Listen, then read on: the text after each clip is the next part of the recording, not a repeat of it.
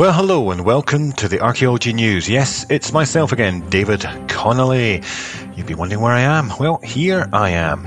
This news, of course, has been brought to you in partnership between Stone Pages and the British Archaeological Jobs and Resources website, along with Past Horizons, and all stories have been collected from various sources. Now, to view details in each story, including the source, you'll have to see the Stone Pages website at news.stonepages.com. Sorry for any sort of strange sound in my voice just now, but unfortunately, unbelievably, I managed to crack a tooth in half while eating cheese. Yes, you heard me right.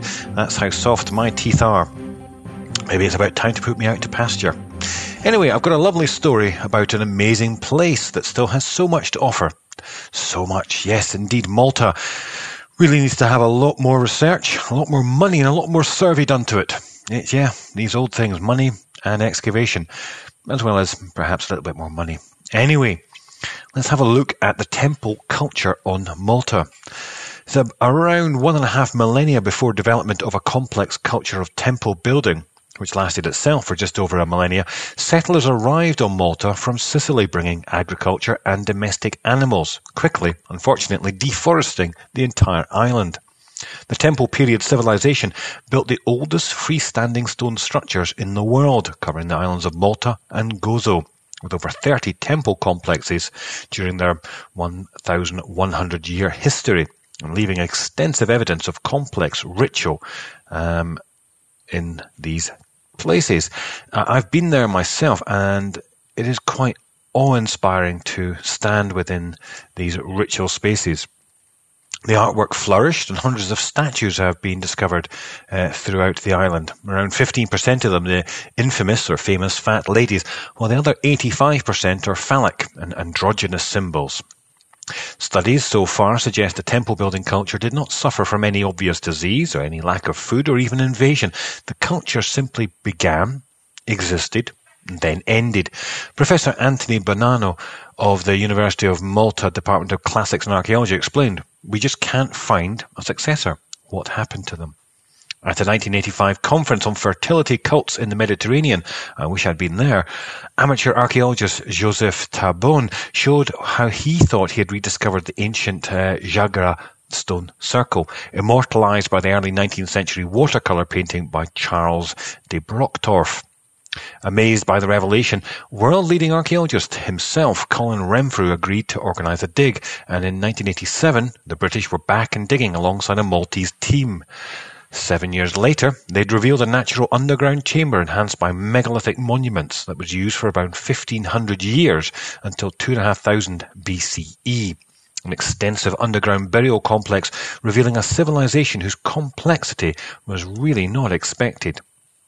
The burial practices changed over time. Cosmology is now in transition, as we would say, or I would say now that I've just come back from a theoretical archaeological conference, where in fact I spent my entire time in a session, Cosmology is in transition. It starts actually with a rock cut and natural caves housing family units, one generation on top of another. After this, the temple period flourishes. Caverns are extended and subdivided into rooms with many more enclosed spaces for burials, grave gifts transforming themselves into the famous fat ladies. Analysis of skeletal remains shows that they were incredibly healthy. However, trace elements left by eating copious amounts of fish or seafood are strangely absent. Land snails seem to have been a preferred delicacy.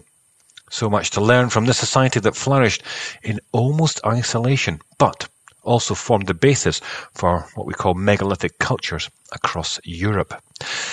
Now, you may have spotted that I didn't list all the stories that were going to be talked about in this session, and you've already probably noticed that I've been a bit absent since October. Lots and lots of stuff for me to do. This is not really the end of the news. Many of you will have been keeping up with what I've been up to, working and more working, lists of conferences and papers and articles and trying to get all that done, getting out and dig as well, doing a bit of community.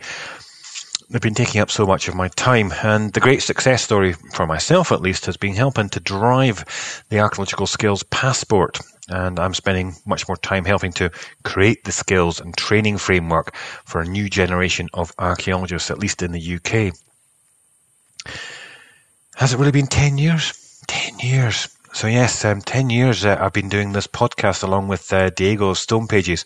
It has always been a pleasure, honestly, especially when I get emails and messages from people. That's you out there, yes, you.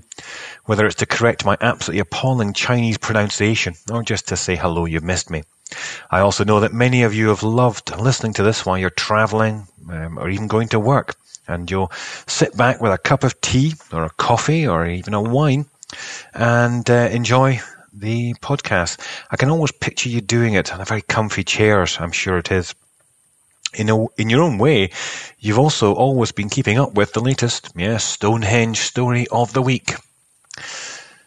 Now, I could get emotional, but of course, I'm an archaeologist. So when I leave a site, when I say goodbye to people, you never say goodbye. Sometimes you just walked away. For in this life and in this job in archaeology, you just never know when you'll see these people again.